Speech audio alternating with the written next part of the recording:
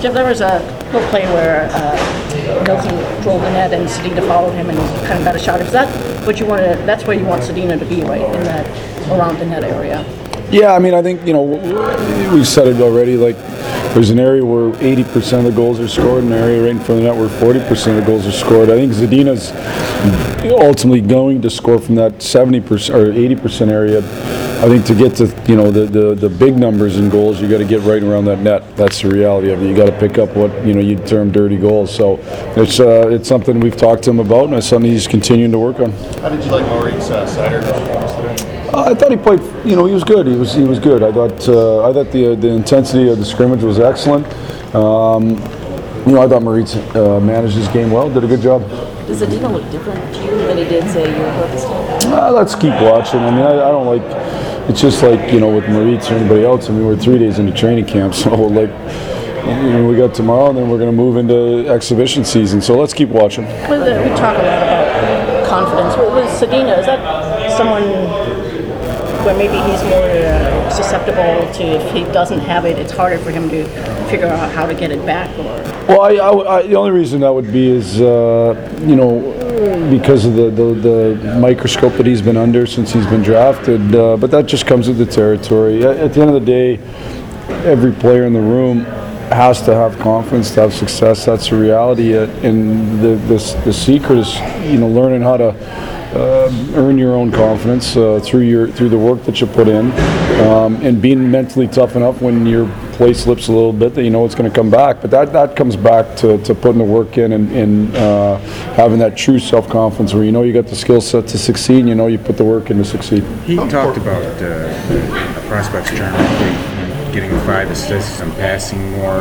Is that a conscious effort? Is that something you'd like to see more of a playmaking? Or I know his thing is going to be as a shooter and a scorer, but I just want to be dangerous offensively. I think anytime you get to where you're one-dimensional, it's hard to you want to provide more than that. When I watched Philip Sedina in the juniors, he made plays. That's what I liked when I saw on tape, is that there was more than just the pure scoring. So I thought that was a real positive. So I think him making plays, just being dangerous offensively, is an important thing. How nice is it to see Daly and I guess Green's not, just a maintenance guy, it sounds like it already. Just to have those 3 guys healthy and productive. I mean, in the short term, you guys need those guys to produce for you, Well, Green has had no ill effect from last year's virus, so I think that's a great thing for him. He said he felt great as he started to really train hard this summer and felt great. And talking to Dale, same thing. Dale's ultimately had a real tough year as well. It was every 10 games, so he's out of it. So he's felt great coming into training camp. I think we have a whole bunch of guys that have little tweaks and whatnot, the normal stuff that comes with going 100 miles an hour into training camp. So we'll have to just adjust our practice accordingly. But I think overall the health's good. Are Larkin and Green just day-to-day kind of things? Yeah, that's my little tweaks, little tweaks that come with training camp. Same for him. Same for him. With just one more thing with Sedina, I mean, is the benefit that whether he's in Detroit or Grand Rapids, just because with a guy like Valeno coming in, he'll have a center who can get him the puck if he's open. Like he'll be playing with a good center. Yeah. I'm not putting their lines together if he is in there, so. Potential. But you have Valeno's a good centerman. I think they have other guys that are good centermen. So ultimately, great players carry lines. So be a great player and carry your line. I don't like giving guys the out that, well, my line mates or whatever. No, the best players carry a line. Kucherov carries his line every night, So that's not to say Point's not good or whoever he plays with, but he's had multiple centermen, been pretty good, So just focus on his own game. Sure looks like all of them. Chase Pearson's a guy who really knows who he is as a player. What's the value of that for a young guy coming into the league to kind of have that identity? Well, I think one of the easiest ways, if you talk to players that have made the jump to the NHL for years and years, the number one thing that gets you ice time is to earn trust. And the way that he plays, he earns trust. You're right in the sense that he knows what he is as a player. He knows how he can be effective. And I think when you play that way, you earn trust. And so far I've liked what I've seen from him. With Larson, you didn't get a chance to see him press and see what he's playing. But what did you think in this short little time today? Today? In those 20 minutes, he looked, pretty good. I mean, it's super early. When he's in the net, he looks like a good goalie. He's got to stay healthy. That's been something that he hasn't done. And then he's going to see a high level of shooter in the American Hockey League that he's got to prove that on a consistent basis he can stop in that high 90 to 92 range. But he looks like a good goalie so far. How important was it to get a veteran like him to help him out to split the time with Picard? With Picard, yeah. Well, first of all, it gives us a legit guy who I know can be a real good NHL goalie. Like he's shown that at different times in his career. So that gives us that. And I also think having I know Ryan Martin and Steve Eisman for sure wanted to have a guy that could be a good mentor. I was on those calls with them in the process of free agency, and being a good mentor was a big part of it. And Picard's a great pro. Was it as confounding for you to see Nilsson wearing 81?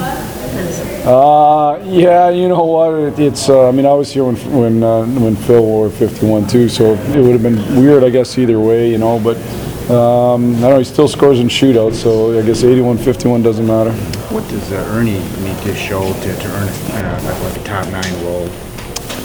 Well, like I said, about any player, I think you have to be a good 200-foot player, which I think he has that in him. I think he can bring a pretty good combination of physicality and skill. And that's a rare combination in the league. Not very many guys in the league are super physical and still have skill to play in the top 9. And I think he's got that ability. So he's just got to make sure he separates himself from other players. I'm going to give him an opportunity to. It'd be great to watch him and see how he does in the exhibition season. It wasn't the best start to last season, so what are some of the lessons that you took from last season's beginning to hopefully avoid something like that at the start of this season? Yeah, number one would be health. I think any team that starts with that many guys out it's going to be difficult without, and that's not making excuses. That's reality.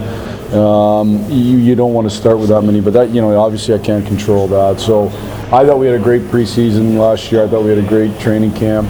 We came out of the gates. We had a number of guys out, and we didn't perform well enough. So we're going to have to execute better than that if we are faced with a similar health thing. But that would be pretty odd to have it multiple years in a row. So knock on wood. We've talked a little bit about Oliver, but it sure looks like he can get a shot through the league, or you maybe especially see him in run a power play in preseason. I assume he's going to get some. Yeah, he'll get power play time. Obviously he's got one of the things that can really separate him is his offensive ability. He can really pass, he can really shoot it. He's got to learn to move his feet more consistently defensively. But the goal today, that's what if you one-time pucks, you have a way better chance of scoring than if you stop and shoot it. So, I think he showed what a big part of his skill set is. So, I think that's a real positive. I'm really intrigued with his skill set. Now he's got to show he can defend on a regular basis. Regarding Rasmussen, he's eligible for the AHL this year. What does he have to do to maintain his spot on the team? He's got to show unreal. Well, first of all, he's going to have a chance over a number of exhibition games to have big impact on the game. So he's got to ultimately have a good impact in the game. I think playing him at center, if you looked at Rass's long-term outlook, he's 6'5" center. Those guys can be really, really hard to play against because they're so good defensively. So if he's a guy who can really shut down other teams' best players, that's a real positive.